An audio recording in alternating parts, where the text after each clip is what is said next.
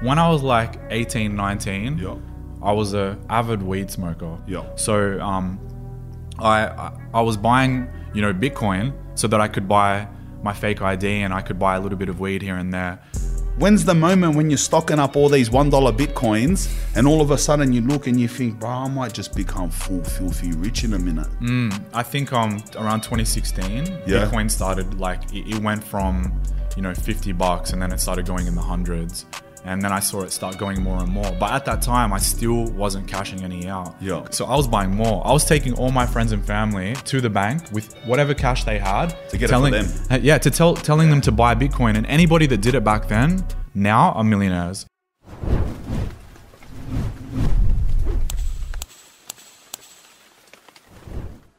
All right, everyone, welcome back to another episode of The Search. Let's Oj. Today's guest is an entrepreneur with a background in artist management, cryptocurrency and investing. Originally from Sydney, he got his start throwing music festivals at the age of 16, which made him a millionaire.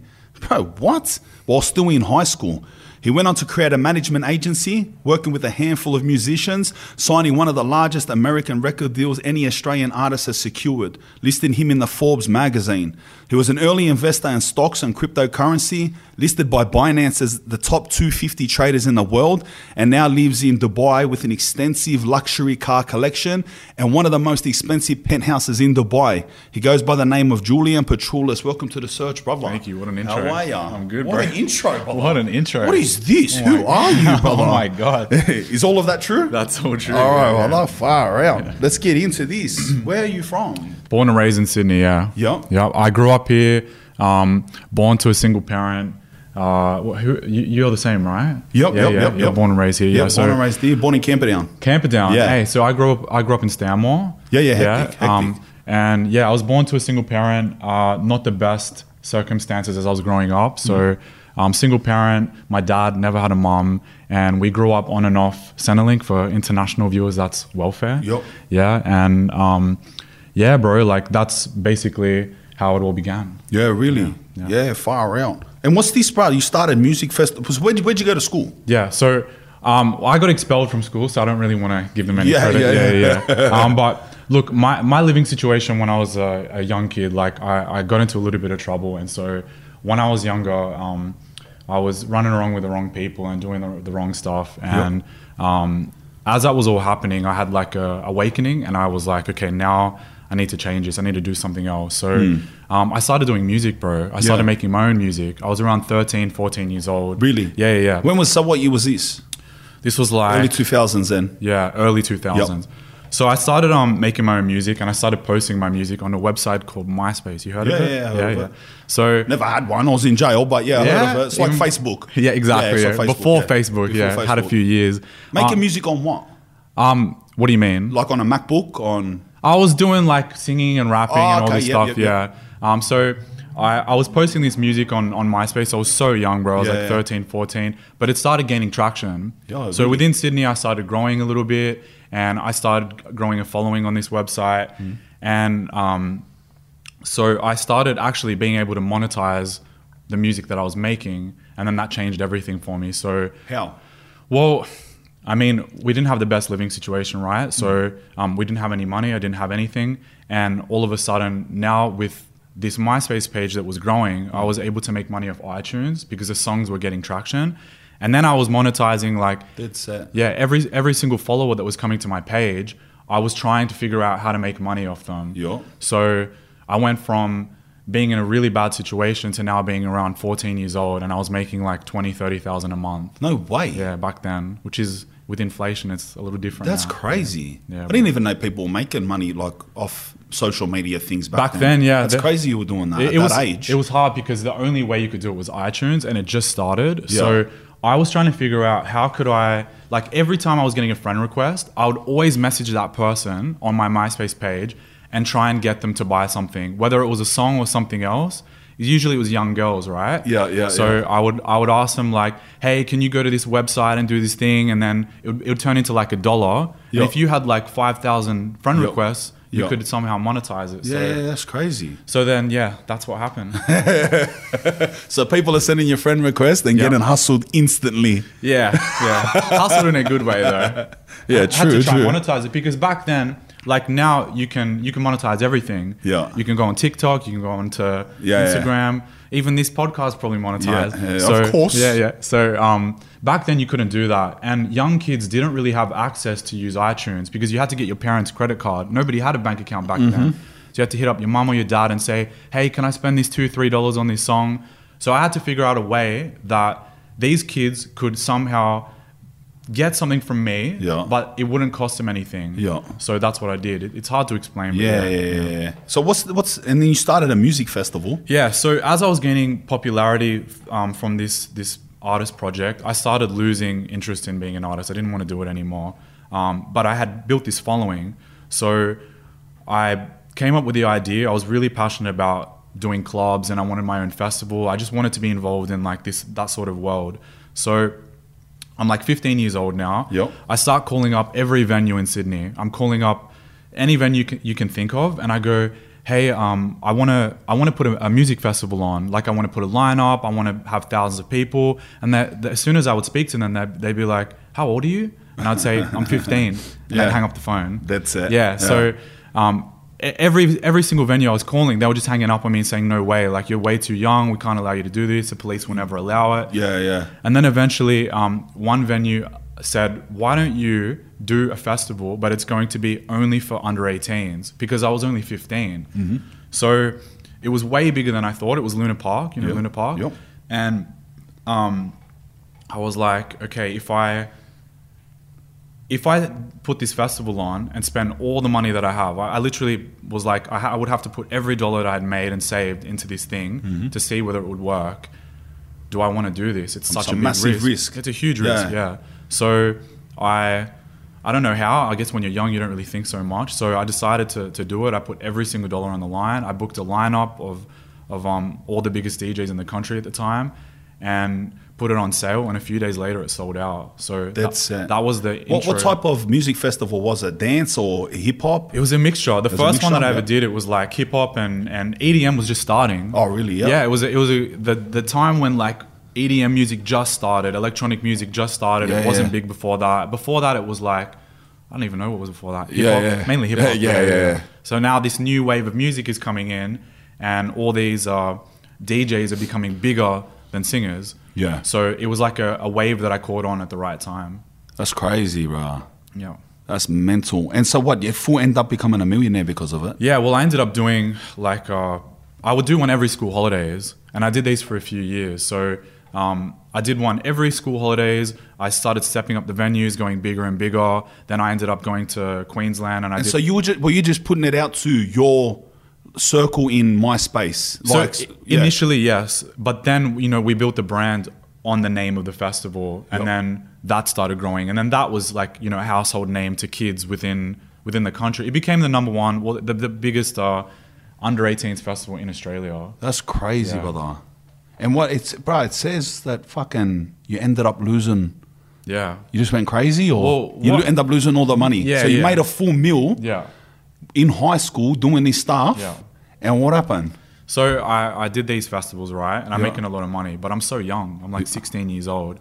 I don't have guidance. I don't have the right parenting. But that's crazy. What would you do? Where are you living still while you're doing this? Still living with your mum? I was with my dad. So when the festival first took off, I was still living with him. But then as it started generating a lot of money, like I was like, okay, I need to be independent now.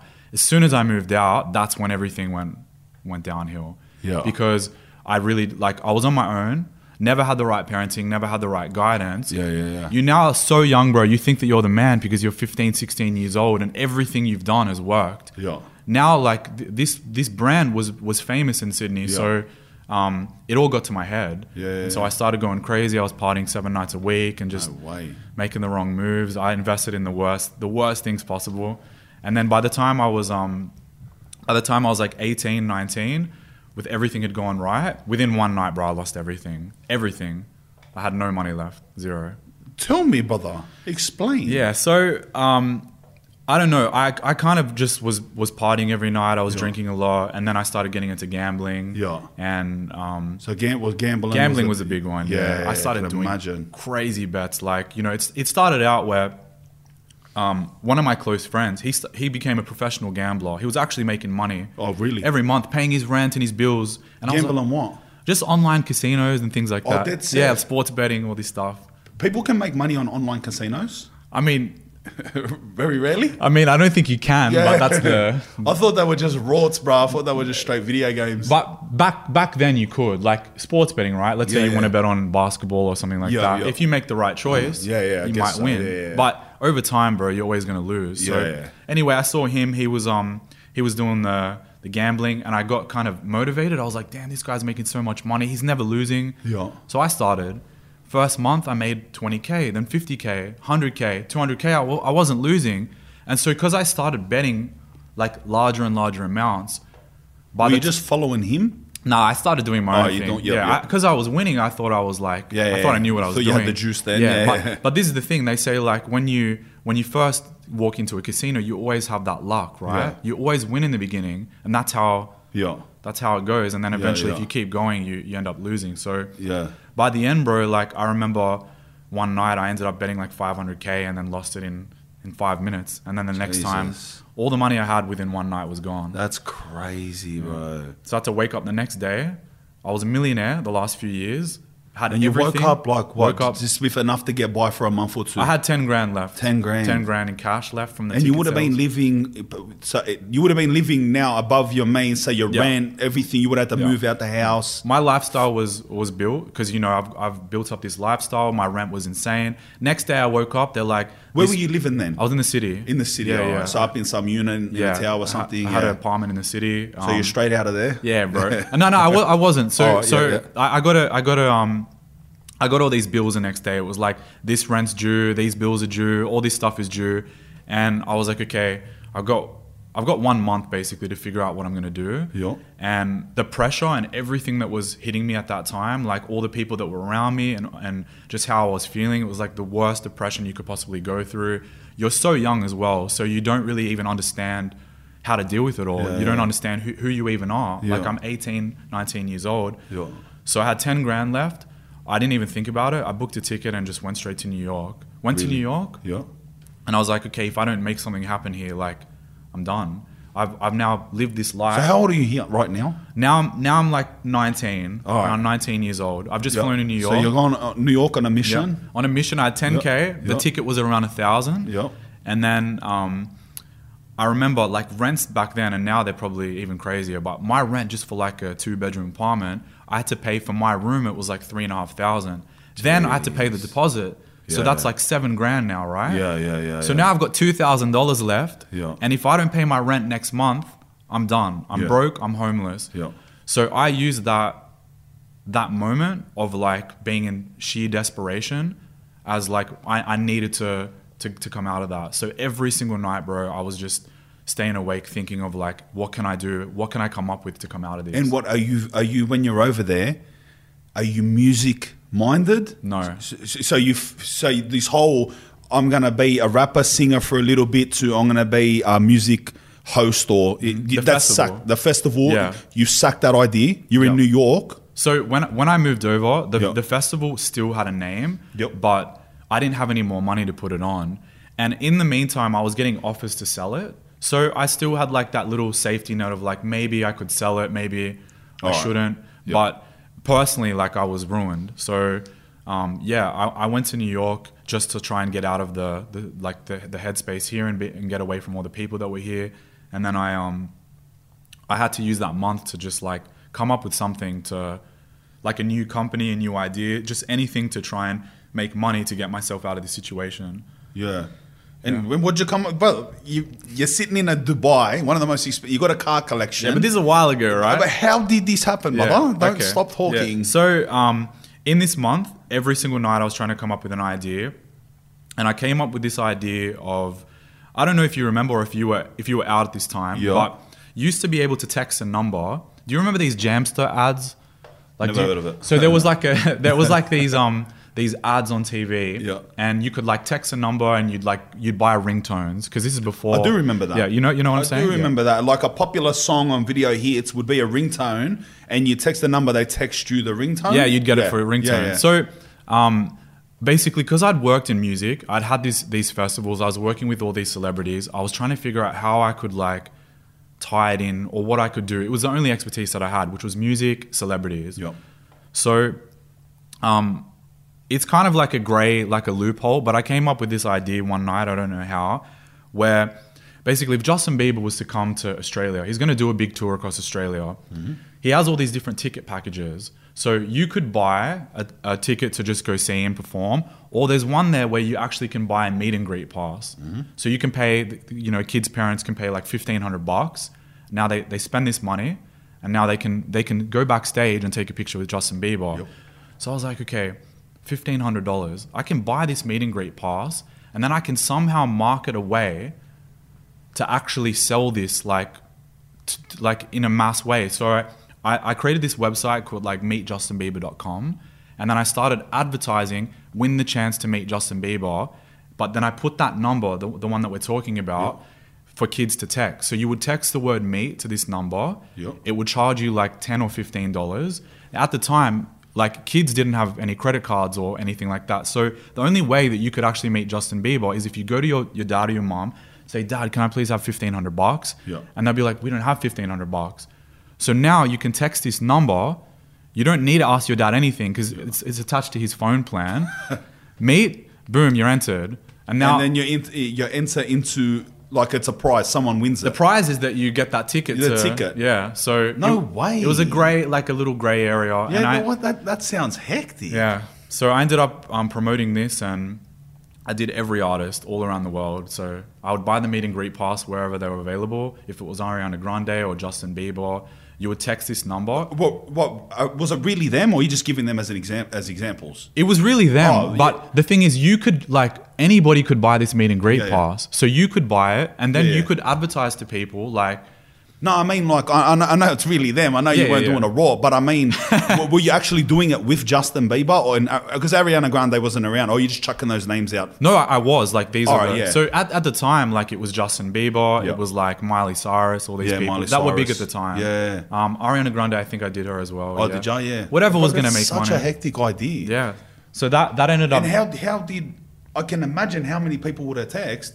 So how many people would you need? 15, 100 people, and you've got the ticket paid for? Oh, straight away, yeah. But you would start... How much would you get from each? So would you end up buying bunches of tickets or just one? You just need one. You just need one. Yeah. So even when you started making money, you wouldn't at least get sick, you just one person wins. Well, at the time I would do one, and then like maybe later on I would sometimes do like runner-up prizes and different tickets and things, and then cash prizes. That's crazy. It essentially was a lottery, and you needed like a lottery license. So imagine how many kids would have rang up a few times. There was a lot of girls, bro. There was a lot of girls. Like some girls spent like $60,000-$70,000 on their dad's like. But the thing is, when the dad would call up the phone provider, because you could call up Vodafone and Optus, they would immediately refund them. Yeah, they would. Because it wasn't... Say your kid done it. Yeah. There's good laws here to protect like the consumer laws, whatever they're called. That's crazy, bro. Yeah. So you're doing this, from America? Yep, in America. So I did it in America. You're making a full killing now? Yeah, now I'm back on my feet, and that company ended up doing so well that I ended up selling it like maybe a year later. Yeah. And then when I sold that, that's when things went in a different direction, and I started a management agency. Yeah. So tell me about that. Yeah. So because I'm now out of this business, the SMS stuff, I had to sign a contract saying I couldn't be in that world anymore. Yep. It was like a non-compete. So I actually ended up hitting up a lot of the artists that I was booking for the festivals, and I was like, "You don't have managers? Let me manage you." That's what I did. I started hitting them up, and I didn't really understand management, but I thought I had a good understanding of marketing, and so I started representing different artists, doing marketing for them, and a few of them had a lot of luck and ended up doing pretty well. What, to this day? To this day, I mean, now I'm out of this business, just because things went in another direction again. But like two of the artists that I had, they ended up becoming big worldwide names. Like we ended up. Do you know about this? Like one of the artists signed like the largest the largest American record deal any Australian artist ever signed. We toured the world a bunch of times, and it was a crazy experience, crazy ride. Fucking hell! And bro, so like, you got into crypto. Mm-hmm. When did this happen? Okay, so when I was like 18, 19, I was a avid weed smoker. And back then, you couldn't really get very good stuff in Australia. It was very, very difficult. Yeah. So a lot of my friends, they were using this website called Silk Road. Have you heard of it? I haven't. Okay. So the only way to use this website to get the weed, it was the only thing I was doing. Yep. You needed to buy Bitcoin. All right, yeah. And this is like in... Oh, is this some dark web? It was the first one, website? Dark web website. That's all I was using it for. And also, like, I needed to get a fake ID because I was in the States and you needed to be 21. Yeah. So I was buying, Bitcoin so that I could buy my fake ID and I could buy a little bit of weed here and there. And that's my first entry into getting into crypto. Yeah. So, bro, the amount of I didn't really buy that much weed, but if we were to convert all that Bitcoin that I bought back then to what it's worth now, you probably bought millions of dollars. Oh, bro, billions, bro. Because, bro, Bitcoin was like $5-10 back then. That's crazy. Yeah. So you'd have been paying people like 3 or 4 Bitcoin for a sachet. Oh, more, bro, more. Because if Bitcoin is $5 in an ounce, True. Wow. Yeah. What is the math on that? You'd have been paying $5 a Bitcoin for an ounce, 300. That's 60 Bitcoin. 60 Bitcoin for an ounce. Yep. And what would 60 Bitcoin be today? Oh, now it's 20. What is 1 Bitcoin? It's around 25,000 US. 25,000 right today. It was just 80 the other day. It was it? Like end of last year, wasn't it? Wasn't it 83? I think in Australian dollars. In Australian, I don't know Australian. I don't think in Australian dollars because I don't live here anymore. But so 25 US today. Yeah.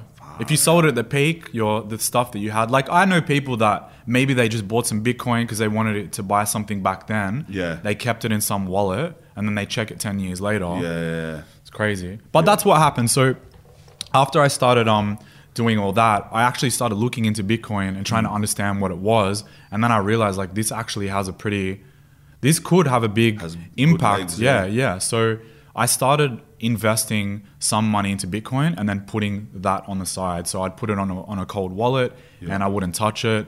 And every few years, like Bitcoin would go through a cycle. This is like... What year stacking Bitcoins and around, giving people millions of dollars worth of Bitcoins? What year is this? I think I was around like 1920. So maybe 2009? 12, 11? Around there.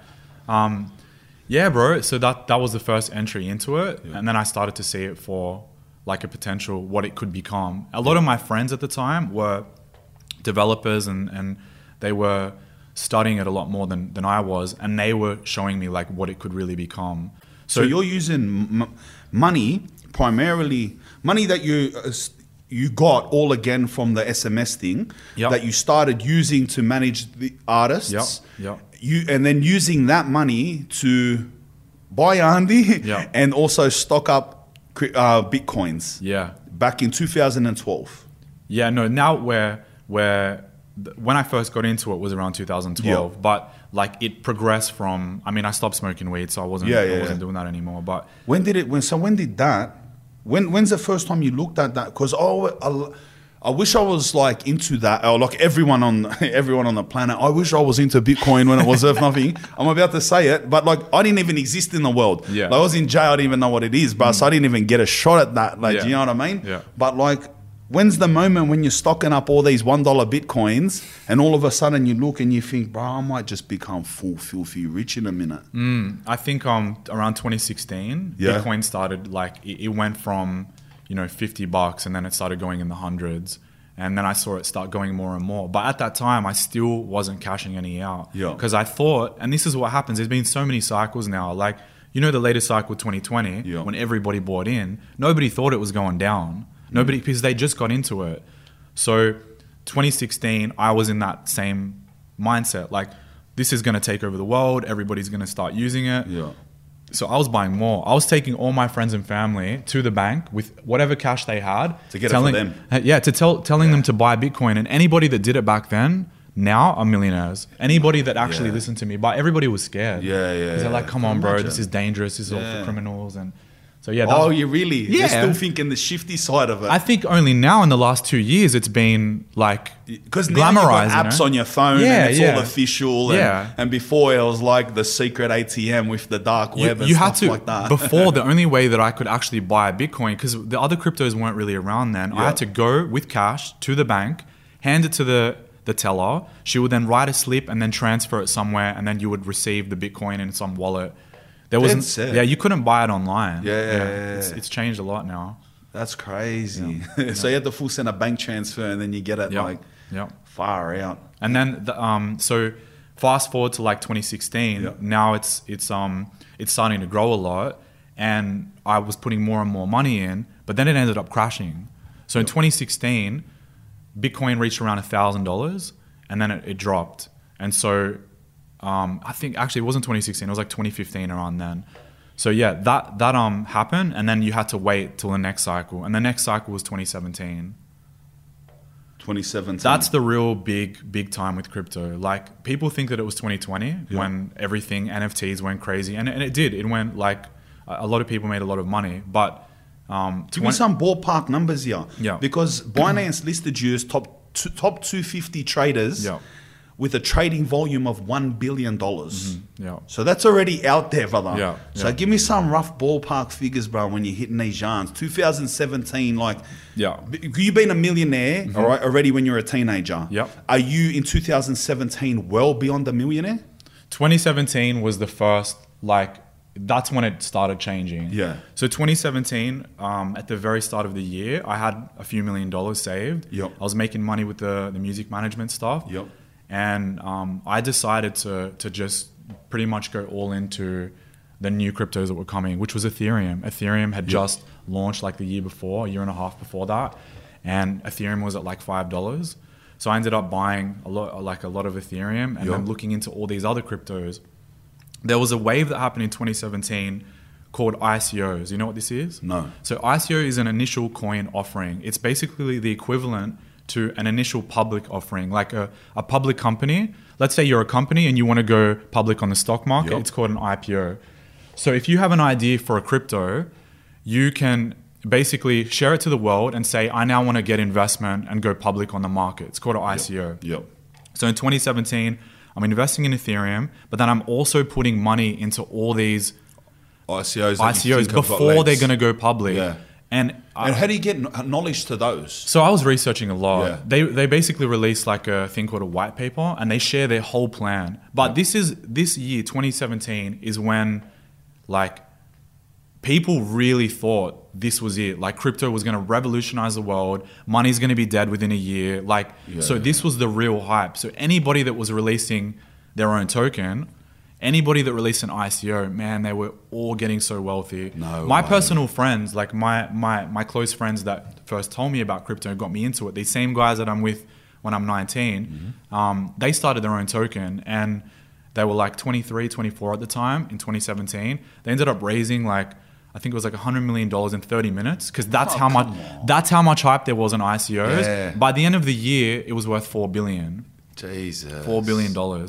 So these are the ICOs that I was getting into, and I would put like a little bit of money into all of them. But out of, let's say, 5 that I invested in, probably 4 went 200-300x, and those were the ones that like. Which were they? Ethereum? Bitcoin? No, Ethereum I didn't get in the ICO. Oh, so you're saying Ethereum was already ICOs. out. The ICOs. Tell me some of the ICOs. The biggest one for me was I invested in one called Icon. All right. Yep. And I put like I put around 200K in there, and that ended up turning into 30 million. Gee. But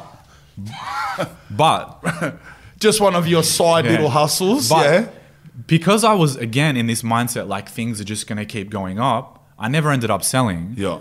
And then 2018 things crashed. But I still had the other ones, right? Yeah. So I ended up the biggest ones that I invested in, there was one called Populous, doesn't exist anymore. Icon, not really doing so well anymore.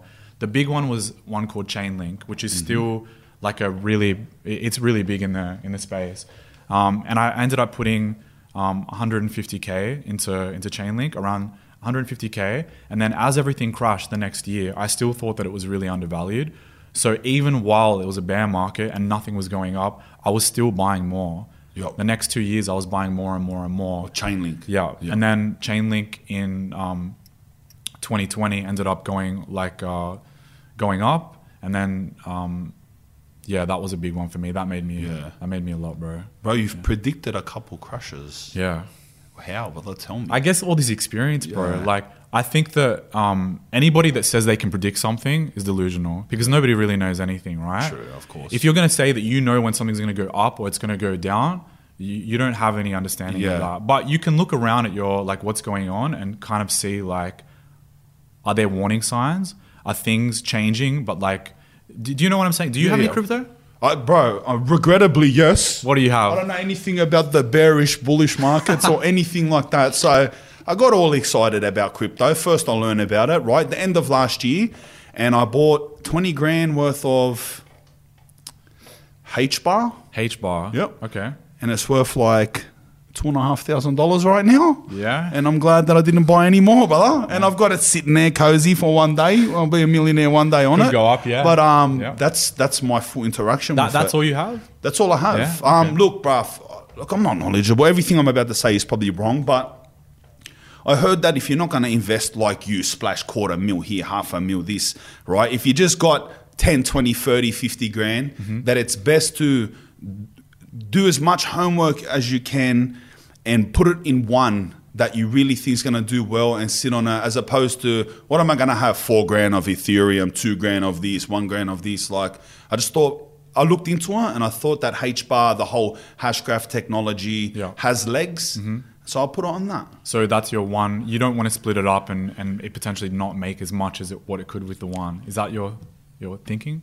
You're making me think different by your suggestive questioning. But yeah, that's what. Tell me, brother. Tell me. No. I'm not saying like. That's my. That's thinking. what I did. That's my thinking. Yeah. It's just that I just think like, if it's gonna go up, what's the point? Like, if I've got a bit in this, a bit in that, a bit in this, and then one of them goes up, and I've got like some crumbs and. Yeah, but anyway, I've still ended up with crumbs. Come on. We still got time. Might we go back up? Is it going to go back up? Should I just take my $2.5 grand out? No way. Is it really worth it? I don't think you need that $2.5 grand, do you? True. I think, is it going to go back up? Like, it's all dependent on governments, right? Are they going to ban it? Are they not? Are they going to allow it to just do what it needs to do? Comes down to that. Look, Russia just launched they're saying that by next year they're going to have their own digital ruble.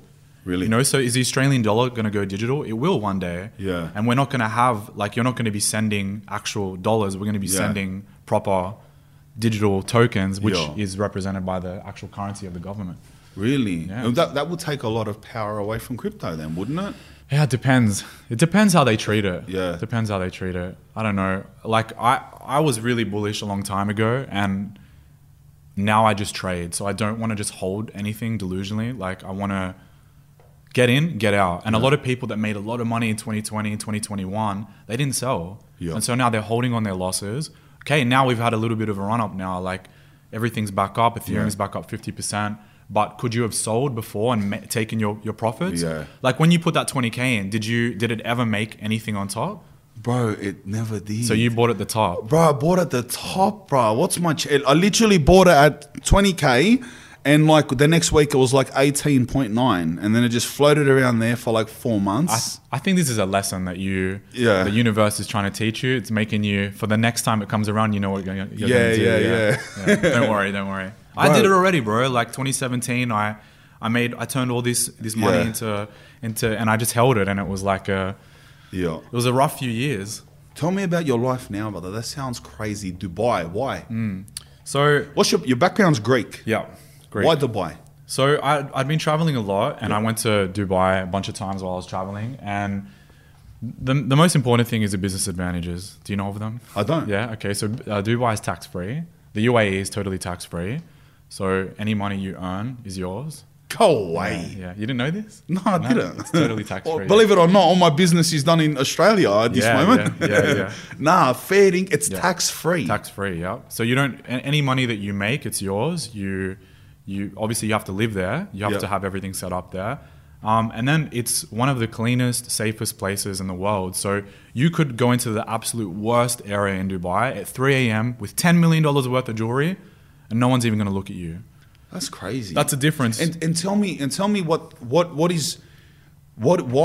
So how long have you lived there? Do you know about what? About the place well, or you just... Yeah, I guess I do. Why is it the safest? Is it the safest because everybody's so happy and everybody's so rich? Or is it the safest because they're full strict Muslims, and if someone touches your stuff, they get their head cut off? I wouldn't say so, because I think that there's more freedom in Dubai than there is in Australia. Yeah. Like in Australia, like in Dubai, I've never seen an RBT in the 5 years that I've been there. Not once. No way. Police are not on the streets looking for things. In other countries, they're actually trying to find things to do, you know? Yeah. In Dubai, they're only going when there's some sort of issue. So I've never felt more freedom there, like to do anything that I want. And you kind of live within your own bubble, because there's a 10 million person population in the whole country, but only around 400,000 are the local Arabs. Yep. So 9.6 million people are from other countries. Dead set. Yeah, it's a foreign place. It's a Western place now. The number one language, or the main language, is English. Intentionally, right? Yeah. They built it with this intention. It's only 50 years old. Yeah. Dubai's 50 years old. It was just a full-blown desert before that. Yeah. In 20 years, the progression has been crazy. So, it's safe, it's clean, it's modern.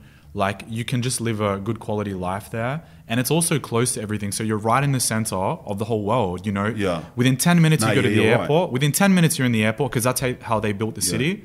You hop on an Emirates plane, you go to anywhere. Anywhere. Yeah, it really is. It's even the Australian stopover to go pretty much anywhere. Are you going Emirates, bro?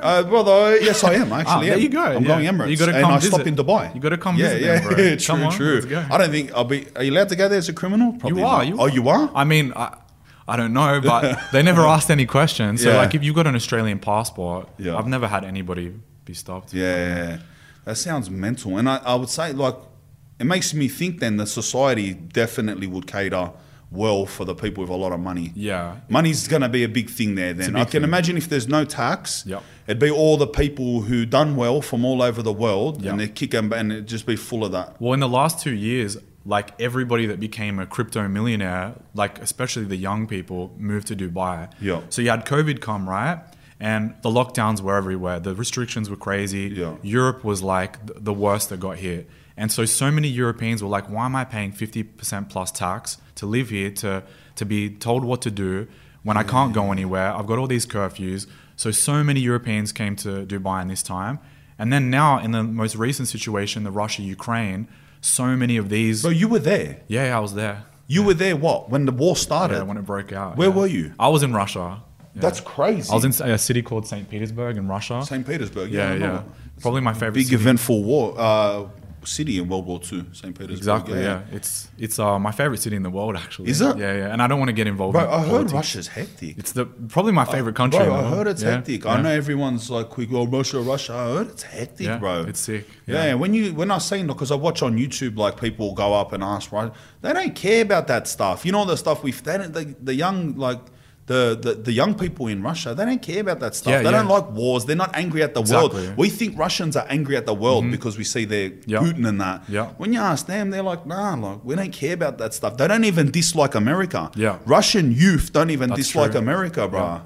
That's a spin out, you know? I was just there now, like maybe a month ago. So after the war, I wanted to go back because I have a lot of friends and things there. So I went back and I'm going to get a coffee, and they're like, where are you from?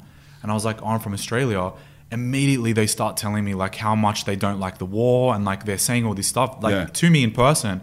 I didn't want to get involved in it because I'm in this foreign place, but just people that they're not what the media is portraying is not what people really think they're like. A lot of people are getting too involved in politics, not realizing 100%. These guys don't have any say in anything. It's just a normal population of people. It's probably the same thing with that. If you'd go and you'd learn about China too. You've probably been there, but I imagine the same thing with China. You know, you ask the Chinese people, they're like, go away. Maybe, what are you talking about politics? You know what I mean? They don't have any choice, right? But at the same time, is Russia... Is it in a different way? Is it scary, knowing like the people that run it, like they're full gangsters? They are straight out. You know what I mean? Is there? Do you ever have a fear? But they're gangsters. But who isn't, like, you know, in the world of politics? Yeah, we just it's sugar coated everywhere, so we think something else. As if the FBI aren't gangsters, eh? Who knows? Yeah. I think the people there are generally more colder than other countries, right? Just in general, and in like Australians are very friendly, polite. Like when you first meet them, they're very warm. In Russia, it's the opposite. But when you really peel them back, they're some of the warmest, most kindest people ever. Just because of how they're raised and the climate, it's super cold there. They have this cold shell. But when you actually, you know, unlock it, like they're some of the nicest people, bro. So nobody cares about politics there. The ones that I've spoken to, the younger generation. That's your favorite place, St. Petersburg, bro. Yeah. You would have been mad places in the world then. I've traveled a lot, yeah. What's your second favorite place? Bro, I like every place for what it is. Like, I think every place has good and bad, but I like Japan. Yeah, you like Japan? Sick, yeah, you got to visit that one day. Yeah, you can. Yeah. I think I'm going to go there next week. Oh yeah, yeah. No way, next week. Yeah. Relax. And then the week after, where are you?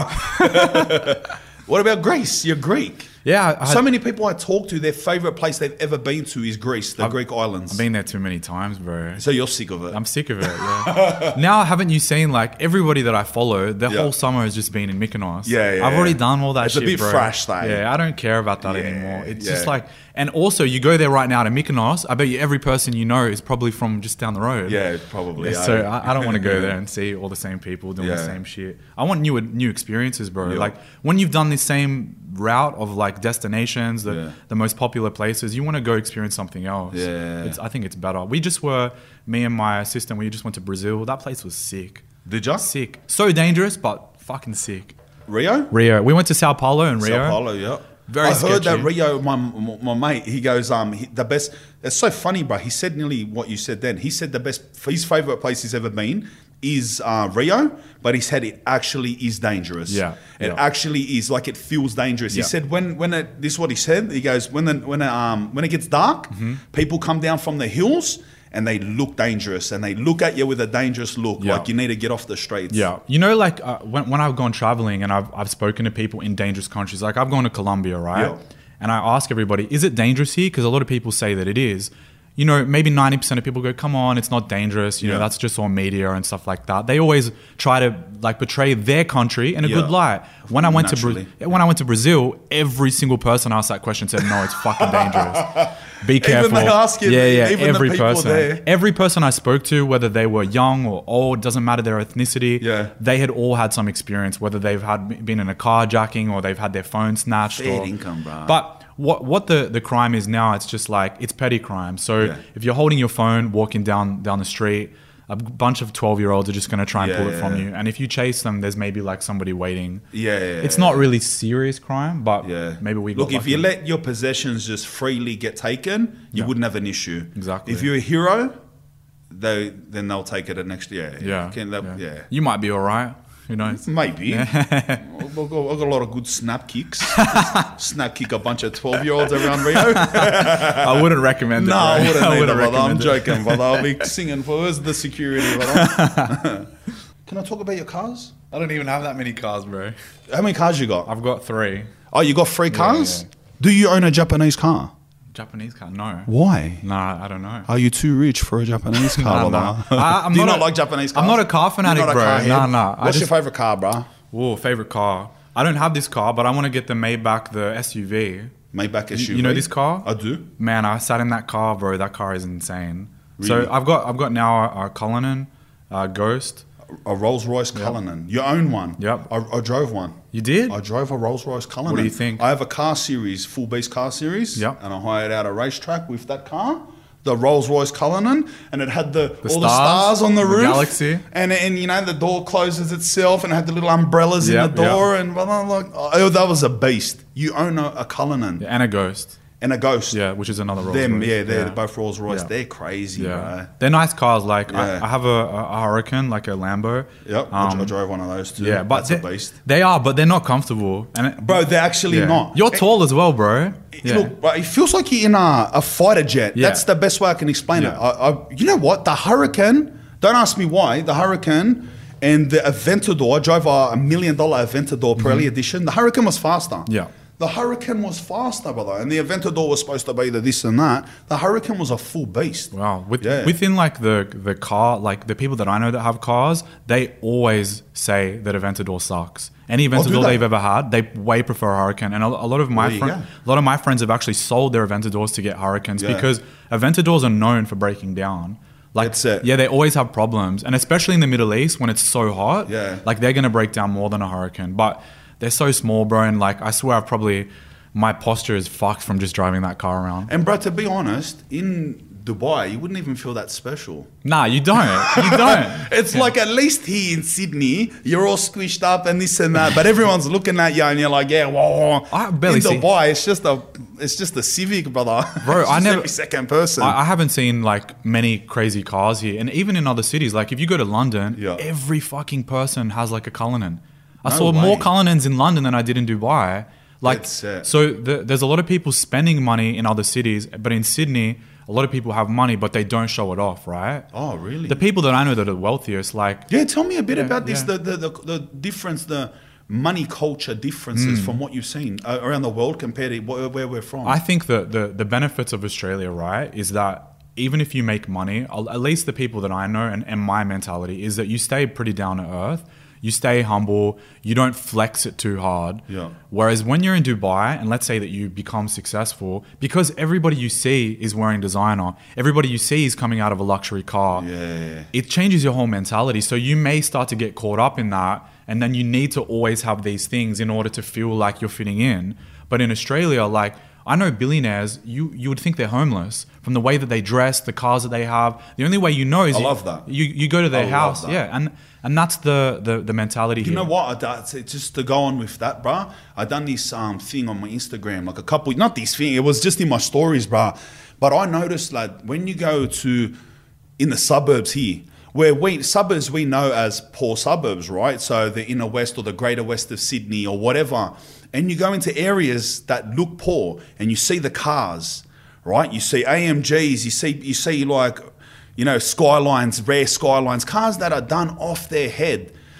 And then you go to Double Bay, Bellevue Hill, this and that, and you go through the streets. Don't get me wrong, some people own toys, right? But the streets are full of Toyotas. Yeah, you're right. Holden Utes, dirty cars. And I made this thing and I was like, bro, I said, these people are smart. You know what I mean? Yeah. They're smart. But there's not many countries that are like that. So that's There isn't?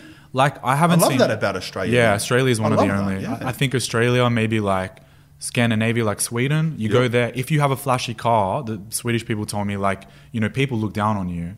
So I think it's the same in Australia, bro. And this can be like... how do I say it? This can hurt your growth here, right? So if you want to be successful in this country, I think that you have more hurdles to hop over because of the stigma and the mentality here. Yeah. As soon as you become successful, maybe not you yourself, but like as soon as somebody becomes successful, most people want to hate on them. They see that person. Did you say not me? Not you, yeah. Do you know who you're talking to? I don't know. The most hated man? Yeah. Bro, like everything you're saying, I could write books on. Oh shit, I didn't know that. Brother, like cuz the internet in Australia, I know, it's a very known thing. Yeah. Even it's been said by famous Australian actors that have moved overseas because of it. Yeah. It is a known thing. Yeah. Australians, tall puppy syndrome. Yeah, right? bro. Yeah. And it's like, I know that people may think, oh, everyone says that about every country, but Australia is crazy. Just because I do something, just because I get out of jail, get off drugs and become something of myself, you'll have legions of people that will do anything, including make things up about you. Wow. It's just full hatred here. I didn't know that. Yeah, I think the only people that are like don't experience this are athletes. When you're an athlete and you become big and successful, you kind of don't cop as much hate as just somebody who may be a successful entrepreneur, right? Because in Dubai, if I pull up in a Lambo, everybody comes up and says, how did you do that? Yeah. If I pull up in a Lambo in Sydney, people are going, look at that dickhead, look at him flexing. No way. It's just a difference. Yeah. So that mentality can actually prevent a lot of people from, you know, that hurts your self-confidence. How do you want to grow and become something bigger when everybody's telling you can't? And if you do, you're shit, you know? I don't know. That's why I left, bro. Yeah, That's the main reason, I think. Yeah. The mentality was just... It's hard. I want to enjoy what I have while I'm still young and try and grow as much as I can. We have one life. So when you have mentality of people that are trying to bring you down for achieving something, people should be praising you, not bringing you down. Do you live over there with your people? Do you have family or friends, or are you just over there by yourself? I've got a little circle in Dubai, but because, you know, it's a Middle Eastern country, it is a little bit different. Like, you know, here in Sydney, you grow up with your family and your friends, so you always can rely on those people. But when you go to a foreign country, especially Dubai, it's different. You have your little circle, your little bubble, and you just stay within it. It's different. Making friends there is a lot different to here. And when you have money, people treat you differently, right? So you have to be a little bit careful. Yeah, I have to be careful, yeah. So, bro, well, you're going to Japan next week. Yep. Well, how long have you been back in Sydney right now? 1 month. You've been here for a month? Haven't been back in 2 years, though. Oh, this is your first time in 2 years? Yeah. All right, so you stayed for a month. Do you miss it? Surely, brother. I did, but when I did miss it. There's a lot of pros and cons to this place. Yeah. When I came back, I like the slow pace. I like the air quality here is amazing. Have you seen Dubai? The air quality? No, I haven't. It is the number one worst in the world today. Oh, really? Yeah. So it's a healthy place to live, and so it's sick being back. Yeah. But I think like when I leave, I'll probably be back in another few years. Oh, really? So you're going for another few years? Yeah. So you're going to Japan? Going to Japan just for a vacation. Vacation, yeah. And then probably back to Dubai. And then back to Dubai for another few years. Yeah. Beautiful, brother. Yeah, bro. Well, I'm glad you stopped in here while you were here, brother. Thank you for having that me, was a mad yarn, brother. Unbelievable hustle and skills from this man, brother. From poor kid in Stanmore to driving Rolls Royce Cullinans around Dubai. Let's Oj, brother. Thank you very much. Thank you, bro. Appreciate it.